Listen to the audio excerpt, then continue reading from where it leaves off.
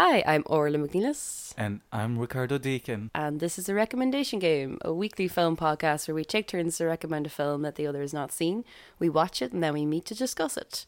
So this week's film is In the Mood for Love, directed by Wong Kar-wai, produced by Wong Kar-wai, written by Wong Kar-wai, music by... Wong Kar-wai? Music by Michael Galasso and Shigeru Umebayashi. Cinematography by Christopher Doyle and Mark Lee Ping Bin. Edited by William Chang. Starring Maggie Chung and Tony Leung.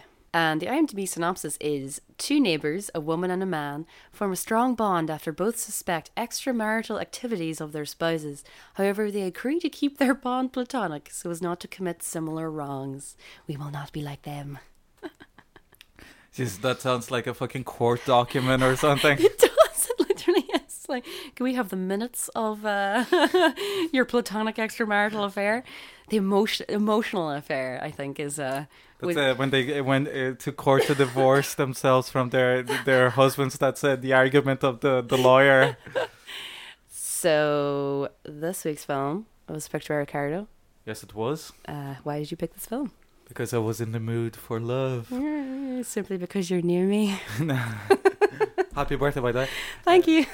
It was, I don't know, it's one of an interesting kind of film in the sense of how it was received when it came out. It is considered one of the most critically lauded films of the century. It would have been in most magazines, like Sight and Sound.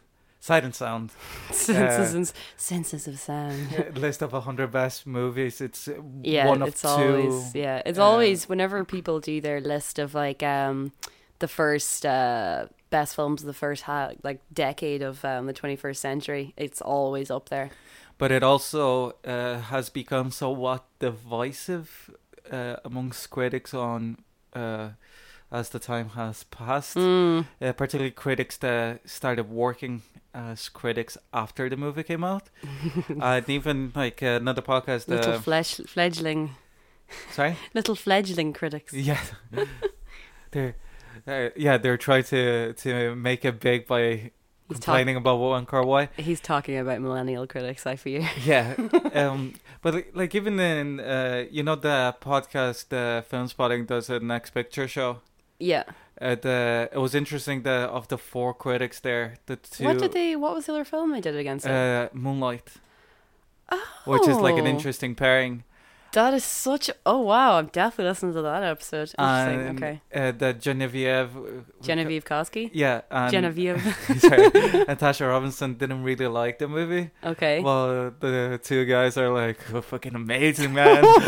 Interesting. Is this a gender divide? Yeah, that's I was going to say, like, I picked it in part thinking it'd be interesting if you don't take it. I do think it's the kind of movie that if you're not blown away by, like, the emotion that is not on the screen, that you pretty much have to like imply it yourself to put in the movie. I don't fully agree with that now, but I know what you mean. Yeah, like it's not there. It is there, but it's kind of like below the surface. It's just good acting and stuff. And I also think the themes that Wong Kar-wai hits in most of his movies, but in this case, this movie is are very interesting and worthwhile talking about, especially in the context of current political climate and stuff. So before I go any further rambling on, what's your take on the movie? Yeah, okay. This is Ricardo's looking a bit scared. This is the only film of his I've seen, and this is a film that I've absolutely no idea how I'd never seen it. And as soon as you said it, I was like, oh my god, that's one of those movies that's been sitting on my must-watch list probably since college. Like, it is so prominent on best of lists, and it's just... it's kind of like you and Melville, how I'm not really sure how I managed to avoid this filmmaker for so long. So, I really like this.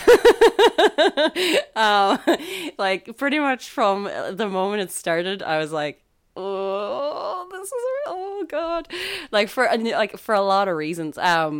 It's interesting actually watching this not that long after watching It Happened One Night, because I think they share that similar theme of the erotic nature of chasteness. Yeah. You know, and how everything is completely under the surface, and the entire frame is charged constantly. And this is obviously taking it to a higher level. This is a sexier movie, definitely. Yeah. Like, I mean, to the point at which it's very, very intense, but at the same time completely ambiguous. Like, you're never entirely sure what's going on in any of the characters' minds. It's all kind of implied by tiny gestures. And I think what was my favorite thing about this movie was like its ambiguous nature, but also the fact that it's like he manages to create that kind of almost unattainable, and by many filmmakers, like that the nature of memory. Yeah. Like this it's everything about memory and how often the things you remember are like, you know, like smells or tiny little details, and he manages to do that, like I think in a number of ways, and like talk about like visual style and stuff, but just to like touch on it, like through close-ups and stuff, and like the tiny glances and tiny, like there's just so much like emotion and feeling and intensity like in every like part of this, that like it's like, you know, exuding it constantly. And I think it's like it manages to be. And even like how it compresses time, as you were saying, a memory that yeah, exactly, you don't know how long it's been. Yeah, or and like how it long. is like it is like at times sort of confusing, but at the same time, kind of in the way you shuffle through, like it feels as if these people this is 30 years in the future and they are remembering this time. Like everything is like heightened. Like you can almost like smell the noodles. You can almost like, you know, you can almost it made me want to eat noodles so much. Yeah. You can almost touch the fabric of her dress. Like you can almost like imagine the touch of his hair. Like everything is so evocative. And there's a lot of texture in the movie, really, even in the walls, and when they're standing outside in the rain, you just see the cracks and the posters in the wall and everything. It's everything is, and yeah, like it's that I think like creating that idea of something being a memory is much harder to actually do successfully on film than people realize. And I think often you end up relying on, you know, using different color palettes and like, you know, even on more subtle films, it's never able to achieve what this does, which is where you don't even really realize that that you are in a memory until you've kind of gotten a bit into it. Yeah. And then because this film just kind of starts and you have to get in line with it very quickly, because otherwise you end up just kind of like, what? Because initially, because I like the film started and you have those first couple of scenes whenever they're moving in, and I initially I was like, you never see their faces. You never see the faces of the other couple, which is really interesting. I want to talk more about that. But like, so immediately you're having to like adjust to exactly what the filmmaker is doing. But because he like just starts it and keeps this very consistent, although until we get to the end, which we'll talk about in a minute, very, very consistent kind of style of sort of almost like the way your memory works, where it's never linear. It's very rarely that you recall things completely in sequence, or where, you know, what would be deemed the most important parts of a certain part of your life are the ones that have, you know, like often it is the small little things that you remember. So it's like the way of it almost that you're like changing a channel almost. Yeah, between like scenes just switch and all of a sudden you are weeks in the future or months in the future. And it's also the disorientation because the two characters are sometimes playing other people, which you don't know when you come in the scene if you're watching them or you're watching them playing another part. And then it even becomes even more confusing because they're playing themselves but pretending to be like 2 weeks in the future, how we will say goodbye and stuff. I think it does it kind of reminded me a little bit of like the before sunset and before sunrise, that kind of idea of like passers-by and missed connections and you know, like that kind of aspect of it, just like very briefly, and as well, and because so much of this is them kind of wandering around talking to each other. But I do like the kind of the repetition as well of them kind of like passing each other as she's like going to get noodles, and he's just coming from the noodle place, like it's, you know, like it takes a while for them to get in step with each other, and then because like you don't really have them properly bonding, because even say whenever she gets trapped in his room, I love her neighbors, or I love the people that they live with. They're so funny. It's like a 3-day fucking poker game, like. But even then, they're still very awkward around each other. So it's not really until he has like the hotel room and they start really getting into the writing that you finally have the real connection happening, which I kind of like as well. That it's not that you get all this build up, because for them it's as important as their like sort of final kind of like coming together, with not really coming together or whatever, but like all that like kind of heady sort of intense build up to them to act, even like up until them first hanging out, is like really, really intense, of like glances and small touches and small, very polite kind of, you know, oh, what should I call you? Like, oh, you know, is your wife in? Like, how much do you know about how Wong Kar-wai makes movies? Did you read a lot about the making of or anything? No, I didn't really read very much about this actually, because I had such a I didn't strong really, take that you didn't need it. And it's but I've kind of managed to avoid. I knew like what this movie looked like, because I'd seen so many like video essays and stuff. Not even video essays, but just like pictures of it, and I knew what it was going to look like. I knew what the stars looked like. I knew roughly what his sort of visual style was, and maybe kind of like what the theme of it was. But I didn't really read up on him at all. His movies are completely improvised. He goes like he writes what would be a treatment just for the investors, so they know that there's like some kind of idea. Yeah. And then he spends months and months just shooting material with the actors and developing the characters and story that way. See, I would believe that in their performances, because they're very naturalistic and very like understated and very, there's not, you know, like there's a lot of dialogue in this, but it's not, everything feels very well chosen. You know what I mean? Yeah. That they're kind of like self-editing as they speak, because they're, you know, constantly on edge of not saying the wrong thing. Yeah. But not of the cinematography, like that's interesting. Well, and as well, Christopher Doyle, the cinematographer, who is I think a Brit, like, or Australian, I can't remember. I think he's British. But he's been living in Hong Kong for years and years. Yeah. And he's famously also a drinker on set. Like he'd be like drinking whiskey in between whatever. And the reason, is he a bit of a Chips Rafferty? Yeah. The reason that there's two cinematographers is that it took so long for the movie. Not for his drinking. It was just that the movie took so long to make that he had to like go and do another job, because like for the nature of movie making, it's not that you get paid by the hour, you get paid for the project. We'll get to the ending eventually, because it is one of the things that people bring up about this movie quite often.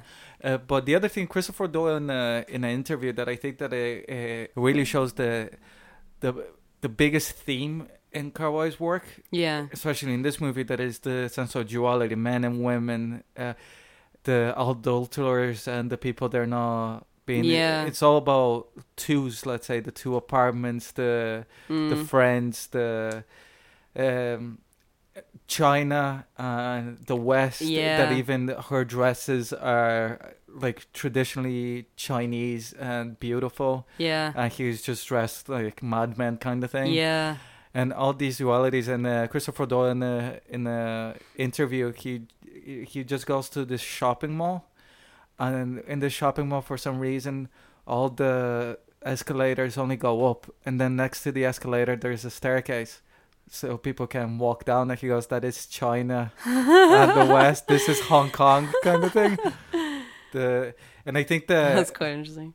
It's also the interesting political context of the movie, that it came out 3 years after Hong Kong reverted to Chinese power. Yeah. And I think that it is interesting going back to the 60s when so much of colonial Asia became quote unquote independent. Like with the French pulling out of Vietnam in 62 or no 58, and Cambodia, Singapore, and I think that it is it's an interesting exploration it's on an interesting that topic. It's an interesting backdrop, I think.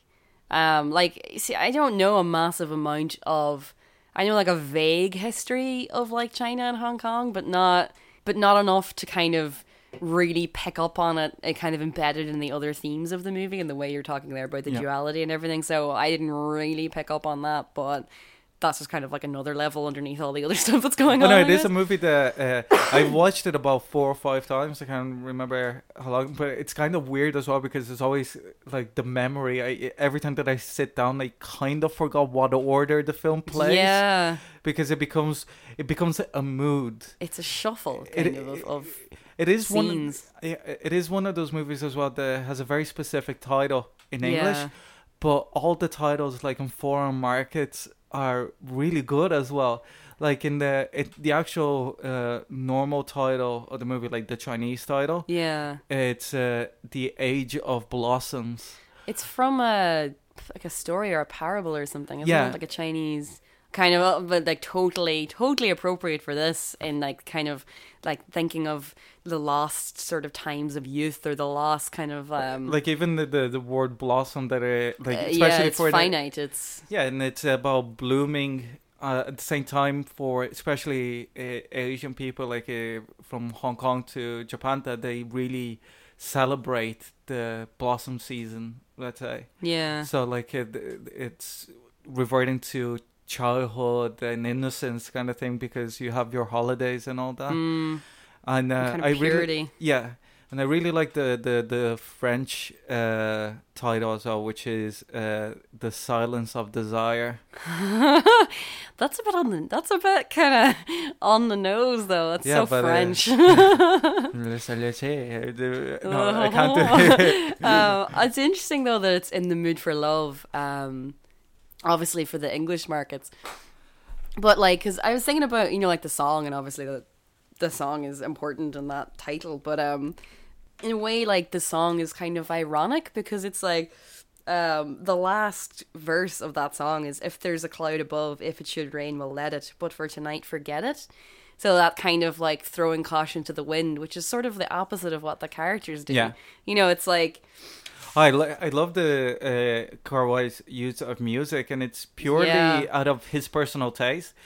And going back to the Moonlight link of the next picture show is the fact of like using non-Spanish singers and just putting like Spanish songs in. Yeah. That in Moonlight is Caetano Veloso singing Cucuru Cucu Paloma, but that is also a reference to a Wong Kar-wai movie that Caetano Veloso sings that song. So it's like there's always this. Okay. And like it was such a big movie when it came out that I think that it has permeated through a lot of work in Hollywood. Even A Single Man. Not only a Single Man. A Single Man is like stylistically is pretty much a rip-off. Even they use the color, the slow motion. I had no idea how... Well, he uses the same, because as soon as the film started and I heard the first like notes of the score, I was like, Single Man. And I was like, immediately. And then as the film goes on, you realise how much more Tom Ford stole from this movie. It's like absolutely everything, but even the era and everything. He borrowed. Well, yeah, okay. He tells his own slant on it. But also like the unrequited love, or like forbidden love, let's say. And the hiding in plain sight. Yeah. Yeah, like... But what's interesting as well in this movie is the fact that they're talking about like how they be ostracized by society if they are cheating, etc., etc. But their couples are cheating and they're not facing that. It's almost that they care too much about it. Yeah. And you never know if it is an actual thing of society in Hong Kong at that time. It's almost like self-imposed. Because that's what I think is interesting, is that they obviously have their kind of like slightly overbearing kind of mother figure. She does. but even though she's kind of there and she's very mothering and she's very like nosy and trying to look after her and everything, and like, you know, oh, you shouldn't go out as much, but she's not incredibly overbearing. Like an awful lot of the time it feels like they're not hiding from society, it's like they're hiding from their own feelings. Like it's almost like self-imposed restriction, like in the way of It Happened One Night as well. Like the kind of this, like literally physically building a wall, like that, forcing themselves into the platonic, because like and saying like, oh, there's nothing between us, you know, like it's fine, there's nothing between us, and it's like, well, it is not just shove down that. I don't think it's platonic whatsoever in the movie, and some critics go like, oh, they both are in agreement with having it as a platonic relationship, and the other critics say that Tony Leung is the one pushing for something more. I think that they take turns in pushing. Is that they never meet emotionally at the same time. Mass connections. But even in the same room, that is not the misconnection of, oh, I got on the wrong train, like, kind of thing. Is that like, if she be like really being forward towards him, and him pushing back, and then he'll be coming forward, and like even the fact that she shows up in the apartment, like he's like, when he rents the apartment for them to work in martial arts comics, he rents the apartment is obviously like not just to write kind of thing, but in a way as like an ultimatum for her to show up. So when she shows up, she's like, okay, the ball is in your court now. It's a constant game of chicken. Like it's just back and like, I think that's interesting, that because as I was watching it, I was like, you're like, you know, I think what the way the movie plays out is you notice that he wants more first. So I guess then you notice and because he has such an earnest face, that his emotions are much clearer than hers are. She's much more aloof and reserved. And even just her poise, like he's sort of like, as the movie goes on, he's becoming more and more kind of like, you know, crouching in on himself, where she's just like this, just sort of stoic, you know, and their perfect dresses. Oh my God, her dresses. Oh yeah, like they're Jesus Christ. I've never in my entire life wanted an entire wardrobe. Oh my God, even though I could never pull it off, I was like, but even after sleeping in a dress, she just shows up and it's like, and then flawless. Spending the entire fucking evening and eating nothing but greasy fucking rice, and she still looks amazing. It's like, fuck off. But well, like both of them are just ridiculously good looking people. Yeah, they really are. Like but yeah, like, so I think maybe that because you pick up on his more obviously than hers, that it seems like he's making, but that's just his character, whereas she is, you know, often on the same level as him, and reaching the same levels of wanting this to happen, but just not showing it in the same ways that he does. So it's like, it seems like he's pushing her into it, and it's like, and even like where they have that, you know, I love when they have conversations and you're like, who are you talking about?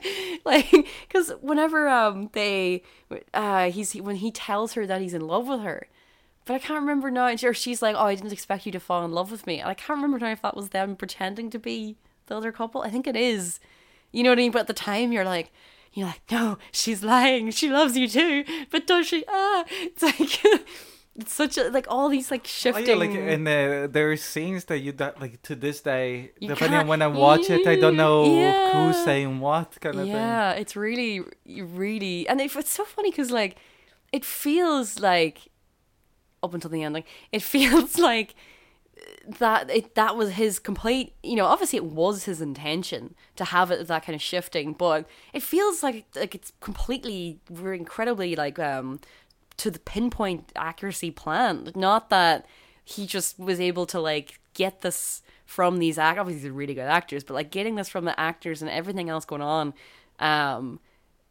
like through improvisation, like that's crazy. That, like, it just feels, because this movie would never. I think it's improvised, but not to the sense of like a Judd Apatow movie that you don't know what they're going to do. You're just while rolling it. Is that they'll be improvising and then they go, okay, this is the scene, and then shoot it. Like you see like pictures on the set of them just like being like wearing t-shirts or whatever. Well, you get the sense and then when that they're ready to shoot the scene, they get ready and then they go in. You get the sense that they spent an awful lot of time with their character. Yeah, and even like when she hugs hugs him after she breaks down, pretending to be herself, telling her husband that she knows that she's cheating on him, but she's telling Tony Leung's character that. Yeah. And that came out less confusing than I thought it would come out. Proud of you. But she starts hugging him and crying, and he just grabs her by the shoulder in a slightly unnatural way. Yeah. But you can tell that it's because he wants to touch her skin, because if you just hug her normally, yeah, you're touching the dress. You might get a little graze, but you're not going to get the arm touching him. Yeah. And then this is like him just like kind of rubbing, but it's not sexual whatsoever, but so sexual. It's such a like shifting like mind fuck of a movie where you're oh my god, it's so intense. What I really want more than anything is for someone to get like I suppose it'll be the 20-year re-release or something now at this point. I can see this in a cinema because I feel like that would almost be like overwhelming. Because you're getting the sound and like we didn't actually say this when we were talking about the soundtrack there, but the soundtrack's amazing. Yeah. Like not just the pop music, but the actual soundtrack itself. Yeah, the repeating theme. I think that the note of music that he uses, the composition that he uses. Yeah. That because it's repeated throughout the movie in similar places, I think that's why it creates this cyclical kind of nature to the movie. It's kind of because you're not being able, let's say if you're talking about Lord of the Rings that is like 3.5 hours long or whatever, that the themes are so different and unique that you're able to link in your memory, as you were saying, how the scenes, in what order they play out because of the music more than the actual action on screen. And because they reuse the same song, piece of music over and over. They're often like vignettes in a way, because in that nature of your memory, how like, you know, memories don't start with a nice little introduction, a nice little ending. You get little flashes of a little scene and then, you know, a nice interlude. But I think as well, I noticed that a lot of the time, the little musical sequences are accompanied by the kind of the slow motion. And often it's kind of when like a character, the single man. Yes, it's more than one way Tom Ford managed to rip this off, but I still love a single man. But anyways, but it often kind of like whenever a character is like, you know, within a situation where they're not getting what they want, but they can't even quite acknowledge what they want, where they're just dissatisfied and a little bit listless and often off in the corner of the frame. And you know that it's or else like they're moving somewhere, but they're clearly like it's like the kind of the things that are linking all the scenes together being like their emotion. So it's sort of like of either like frustration, but it's not even really frustration, because frustration is like admitting that you want something. You know what I mean? It's like all these, it's just the idea of it being so much like a memory. And especially like, I feel that maybe coming to this film when you're younger, you may not get as much from it because you don't quite have, well, not necessarily, but you have that idea of nostalgia with your childhood, but not sort of with your kind of, the idea of like, not first love, but that kind of, even like the sort of really intense friendships that you have when you're younger. Yeah. And then how you can only really look back on them in this kind of way when you have like a decade away from them. Well, like I watched it for the first time. Like, I'm just curious if it's 20. if it gains more potency. Well, like I think it gains more potency every time that you watch it, more than anything because of the memory thing that you said. Yeah. The thing that is in itself just related with my age is that every time that I watch it, it becomes part of my memory. Yeah, the movie itself. And then even like the time that you watched it and the last time, and as well like, as what happened. How when Nat King Cole starts singing "Quizás, Quizás, Quizás," and I know it's gonna be, it's gonna come in the shot in the red David Lynch corridor. Oh my god, I love those curtains. And the camera is like coming back and panning up. Yeah. And Tony Leung is just standing there looking like James Bond.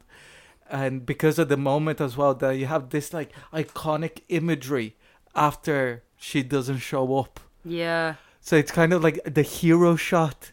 Like, I don't think it is a mistake that it is pure James Bond, because It's so bittersweet. Yeah, especially because it's the 60s as well. So like James Bond be like coming out prominent.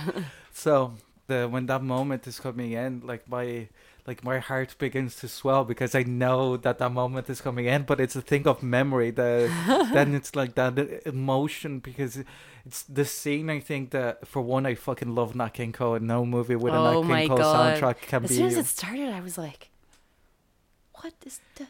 Oh my god, that's Nat King Cole!" That's why I think that I love Badlands and Witness, purely because they use Nat King Cole soundtrack, like songs in it. But it's the weird combination that it's like a Chinese director working in Hong Kong with an American singer singing in Spanish, but it's the 1960s. Yeah, well, we have to talk about this as a period piece. Yeah, because I think it's just crazy that this is made in the year 2000, because it looks like, I mean, AMC managed it to a certain extent with Mad Men, but this is like another level of, not even just in like the little period details, because obviously I don't really know what Hong Kong looked like in the 60s, but more in the color palette and whatever film stock they're using. Like it is so, and even like at certain points it feels quite French New Wave. Yeah. Like in a lot of different ways. But it is, I think that it would not have worked if... Yeah, visually it looks a lot like Le Mépris more than anything, and they use the music as well. It does look like Le Mépris. Oh. And the use of the same theme musically over and over. I didn't actually think of that. That's interesting. Yeah, and like, yeah, it is like the whole thing of it like coming full circle as well, and kind of the little individual aspect of it.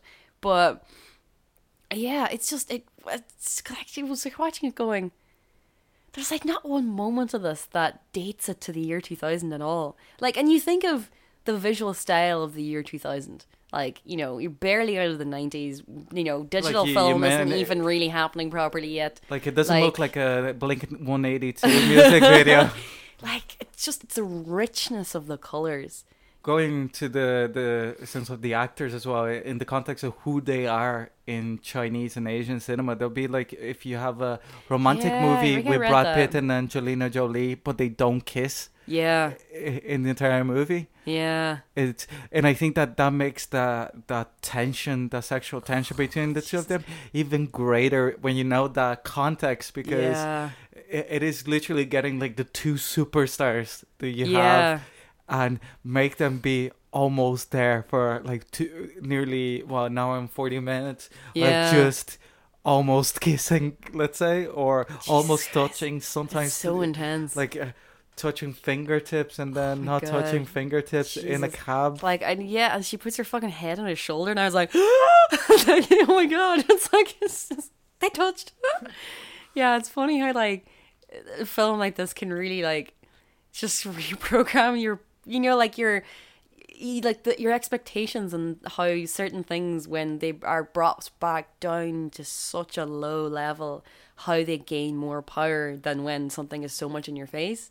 You know, like it's like, I can't think of a modern movie that is, well, this is obviously a modern movie, but a more recent movie that it's managed to kind of evoke that level of like sexiness, but without, you know, and like maintaining it, not even like doing it through like this level of like chasteness, but even by introducing small amounts of like actual like romantic scenes or whatever, but being able to like keep that level of like intense attraction and even chemistry. Even like character wise, like the two relationships that I find the most interesting in the movie almost are her relationship with her boss, that she's organizing his affairs. Yeah, as soon as they had the scene with the handbags, I was like, that's where he got the idea. Like, from the boss. And then the Tony Leung's friendship with the bald guy, I can't remember his name. Oh yeah. And I think that like the first time that I watched it, the movie, I was like, oh, that dude is a bit of a dickhead kind of thing, like he just says what he means, etc., etc., but like really crass and he's stuff. The polar opposite, though. Yeah, exactly. That it's like he's way happier and actually a better person and realizes who he is. Yeah. That when Tony goes, he's not trying to be I this... don't keep any secrets. He just literally almost spits out his food, going like, "You're the most secretive person ever." It's funny how much of a role food plays in this. Just kind of even from like, so there's sort of like the female aspect of it, of like, you know, like women making meals for like the family and all that kind of thing, and her like not wanting to cook by herself and going out and getting the noodles and all the different things that are going on there. But even just like how much of their little meetings revolve around food and when they're describing what they're eating and what she's cooking, it just like it made me feel like I was watching a Blue Apron ad. Even the little details of like the overpopulation of Hong Kong, that they're both wealthy-ish families, yeah, well, they have but you can't jobs. Afford even an apartment. You or that room. there's like no room nearly, that, you know what I mean, that everything is like, that's, but they really achieve the claustrophobia of that, because like the only scenes where you feel that there is any space is when they go to the other apartment. Yeah. Because there's like this big long flowing hallway and like the room's really big. You know, it's still shot quite tightly, but it doesn't have like, I mean, the scene whenever they were like bringing the furniture and they're moving in, that just stressed me out, because I was like, oh, it's so cramped and oh god. And I hate moving, so I don't like watching scenes of people moving because I find it upsetting. Well, like, it just made me think of Friends where they're like, the pivot. What do you think of the decision not showing the spouses? The cheating scumbags. Initially, I was a bit like, it felt kind of like, oh, like it's sort of like a cop out or something. But then as you get through it, you realize that they are enough of a presence without ever being seen, because they're having such an impact on these other two people that, and you're seeing like them through their performances of them, which is so much more interesting. And it's because as well, like, and it saves them having to actually do a good impersonation. Yeah, like you don't need to see them, because they're not. It's not about them. It's not even really about infidelity. Like, it's about like, you know, denial, really, I suppose, and like fate, but not like that fate not ever really working out in your favor. And you know, like, it's not like, I think the quote at the start is kind of interesting, where basically he doesn't have the courage to speak, and so she turns away. Yeah, you know, it's like that. It's kind of true of both of them, that it's not quite being able to be honest with either themselves or each other, and kind of like, you know, never showing a tiny bit, but then just like retracting it back again, because it's like, I said it as your husband, not as myself, kind of thing. Yeah, exactly. And like using them as like a shield. And it's not shot as a cop on, like you said, that it doesn't feel like the lower face of The Neighbor and Home Improvement or something. No, that I thought of like the teacher and Charlie Brown, the parents or something. in Cow and Chicken. Whenever you only ever see their legs. Oh, those hairy legs. But yeah, no, was the film, because it's only at the start when you really notice that that's what they're doing. But then, and also there's like the scene that Tony Leung is in the bedroom with her, and when they get stuck there. Yeah.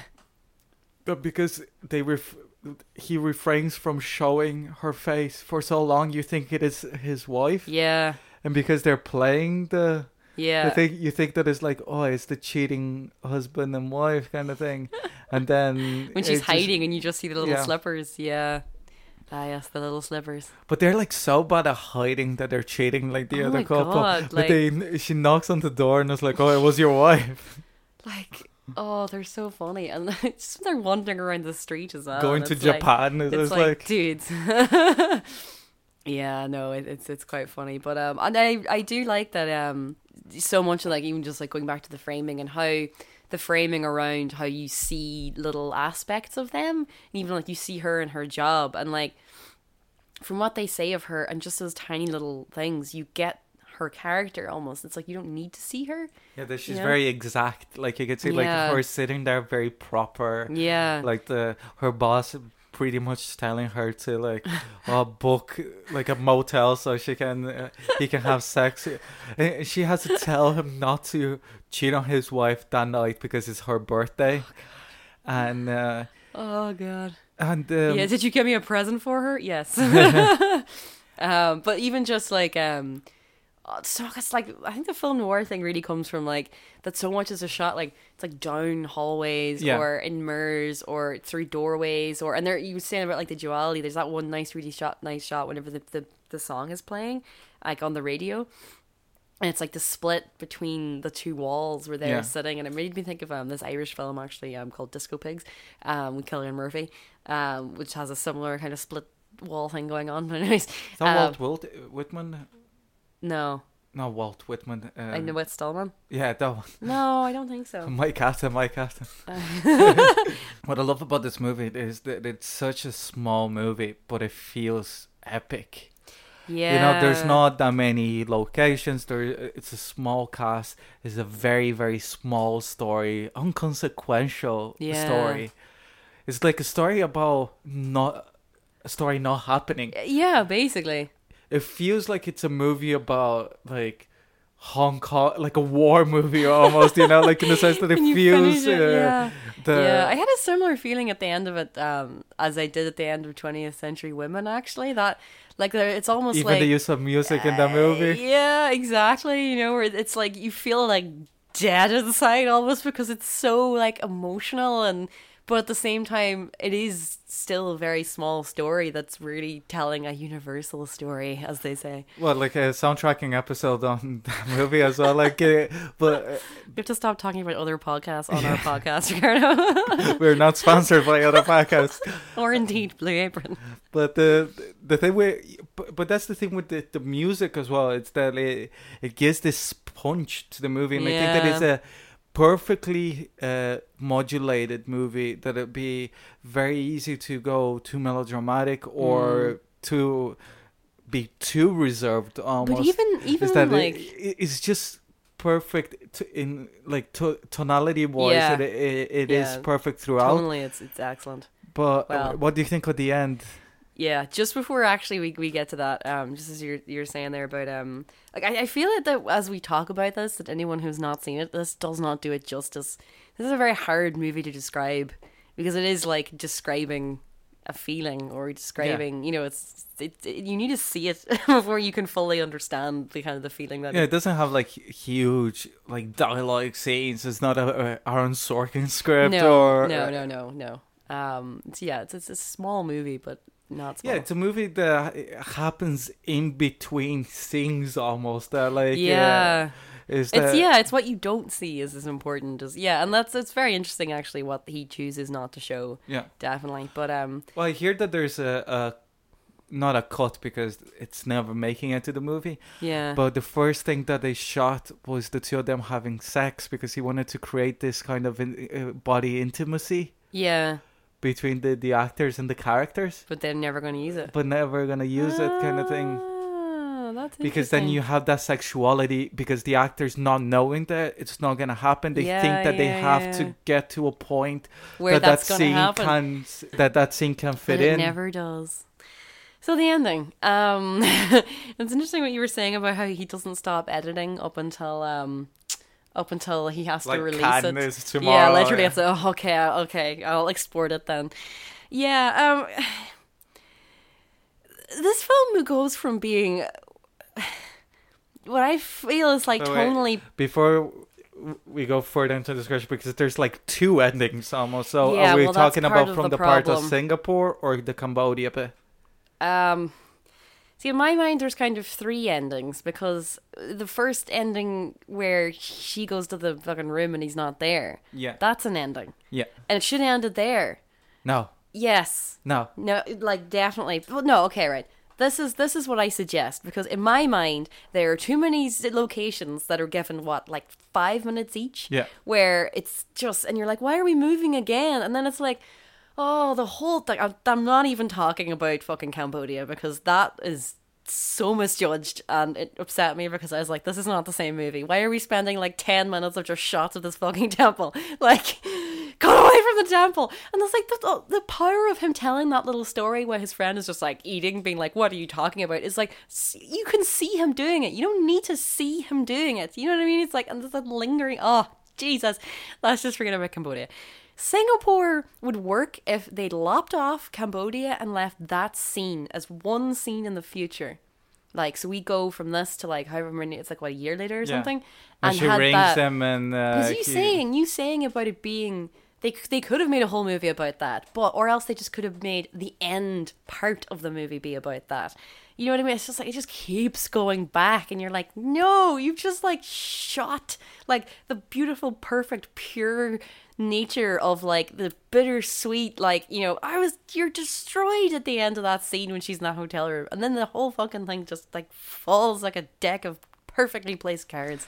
I disagree with you entirely, and I think that's that fine, but I've you're not going to convince to me. to begin with, I always had a better like I like the ending more than you do now, let's say. But with every rewatch, I like it more and more. Okay. That in the beginning, like the first time I watched it, I went, yeah, it's an alright ending. It's not good or bad, and now I love it.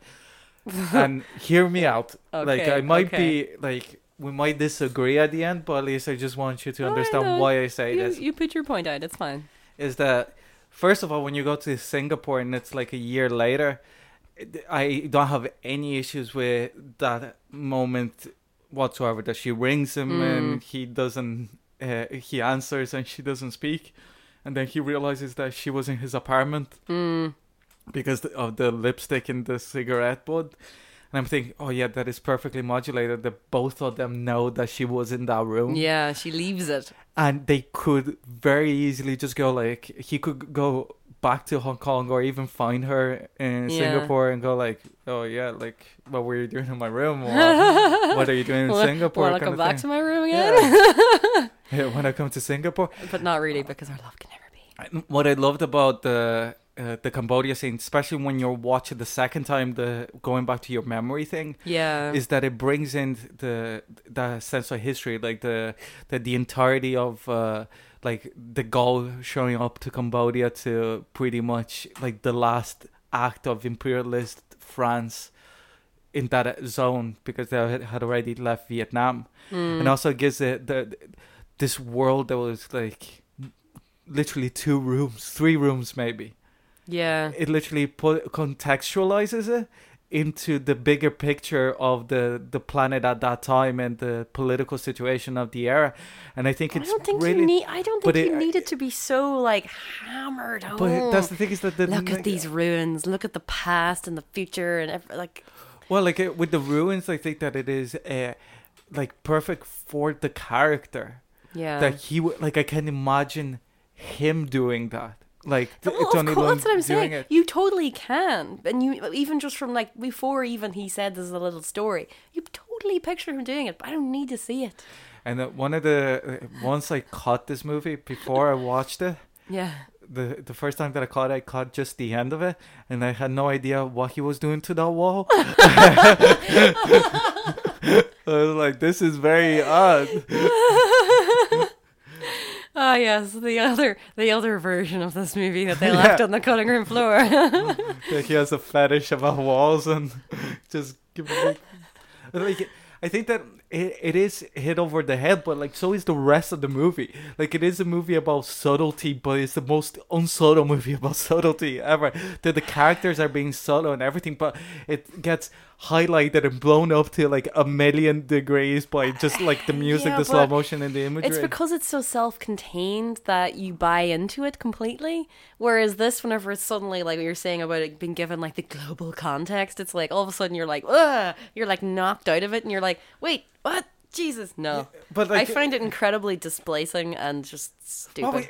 That is the like. I think that the objective is to be displacing, that's and I fine, think that when you know that it's coming as well, it is not as shocking as the first time that you watch. And also when you had that as, I intend fully to watch this movie again many times. But really don't stop it when she leaves, kind of thing. Okay. But at least because That's what I feel. That's why every time that I watch, I kind of like that ending It's a grower. more. It's a grower. It's that it contextualizes the rest of the movie, and I think it only works as an ending, really, when you already know that that's the ending on the movie.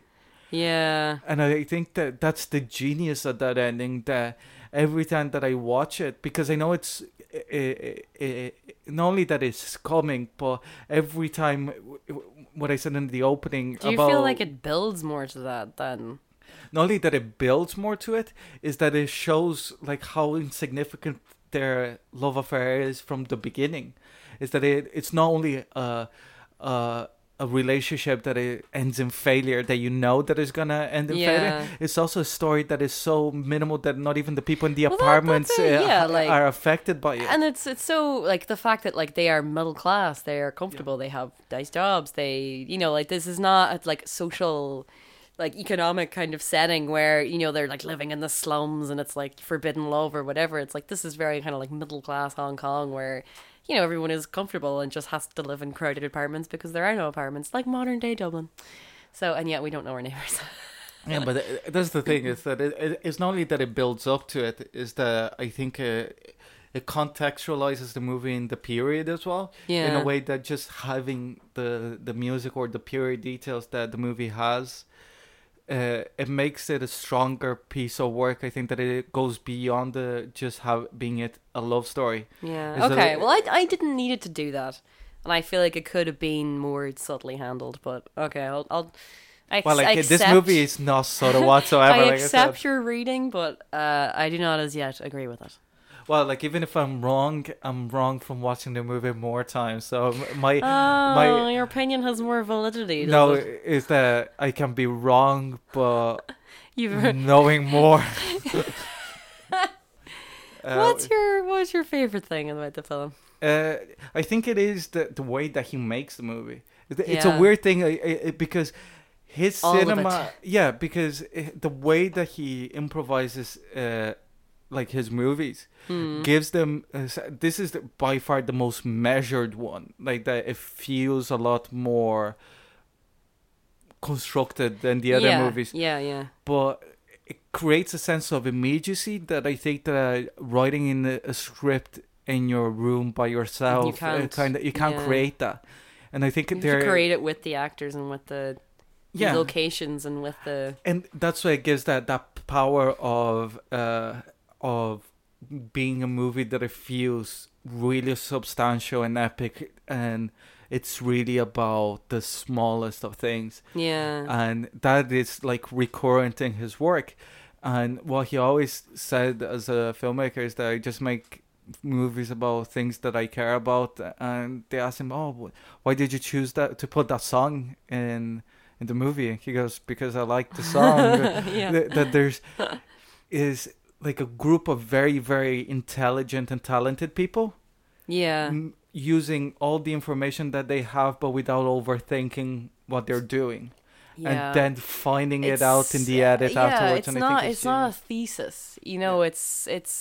It's just it's like going by like a mood that you want to create, but not quite sure how you're going to do it or what it'll look like in the end. But even the visual motifs that repeat over time is just like that was created on set. Yeah, and it makes absolute sense. Like it makes it even more impressive on the second and the third watch. That it feels like you're in a controlled environment when you were not, kind of thing. And I just really like that. And what was your favorite thing, Orla?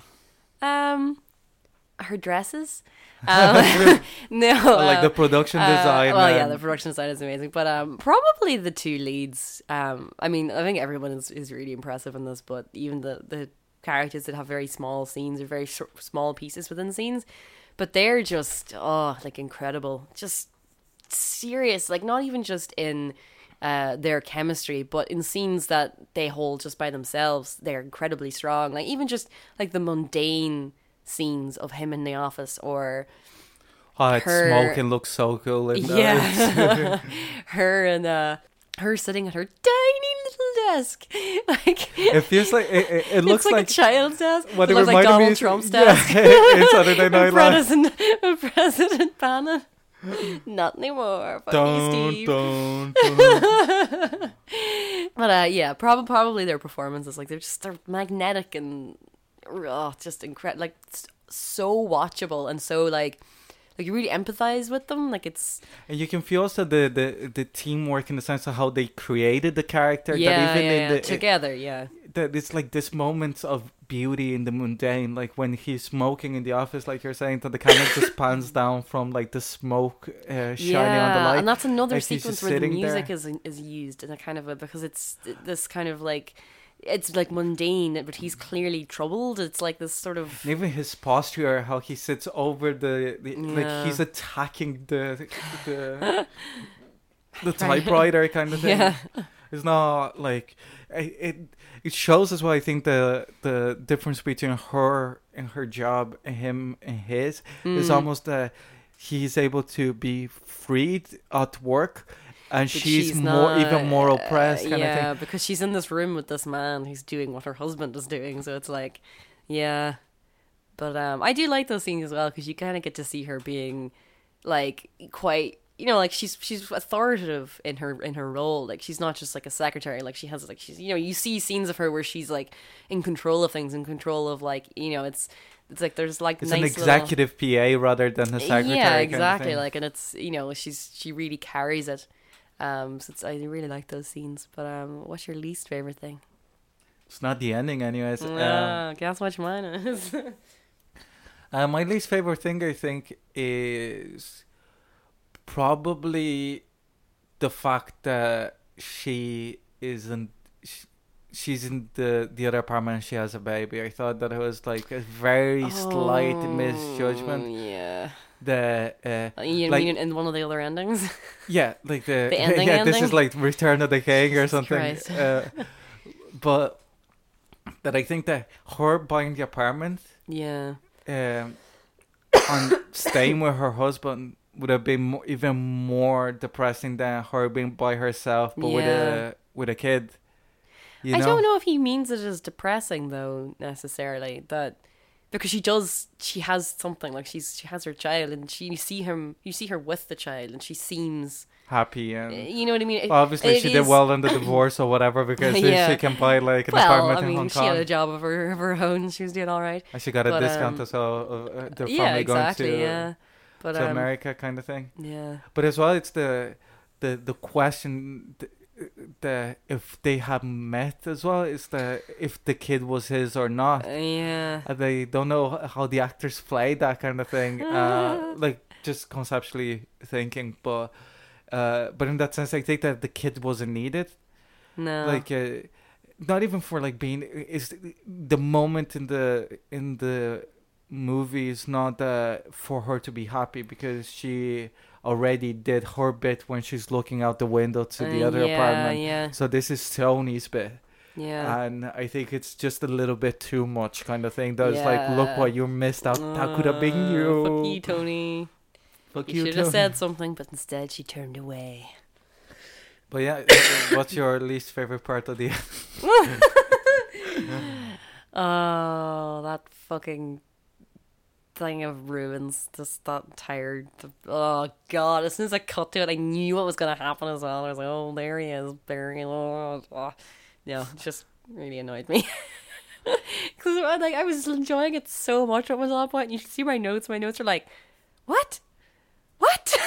Like, I don't understand. I keep going back, being like, "What?" Yeah, and that part of it, because it was lingering so long, I 100% expected her to appear, and like take his hand, and then I was like, "Oh no, don't do that!" It almost turns into a Terrence Malick movie. Oh god! Oh, see, there we go. It was just somewhere in the back of my brain. It was going woo woo. They're about to walk through a fucking wheat field. Anyways. So that was In the Mood for Love from 2000. Next week's film is your pick, Orla. Yeah. What's the movie that you're going to force me to watch this time? Oh, was it went hard for you, is it? It's 2014's Girlhood. Ooh, fresh off the boat. Yes. So where can they find us, Ricardo? They can find us on Twitter at The Rec Game. They can find us on Facebook, The Recommendation Game, or send us an email to therecommendationgame@gmail.com. And I was Ricardo Deakin. I was Orla McNeilis. Thanks for listening. See you next week.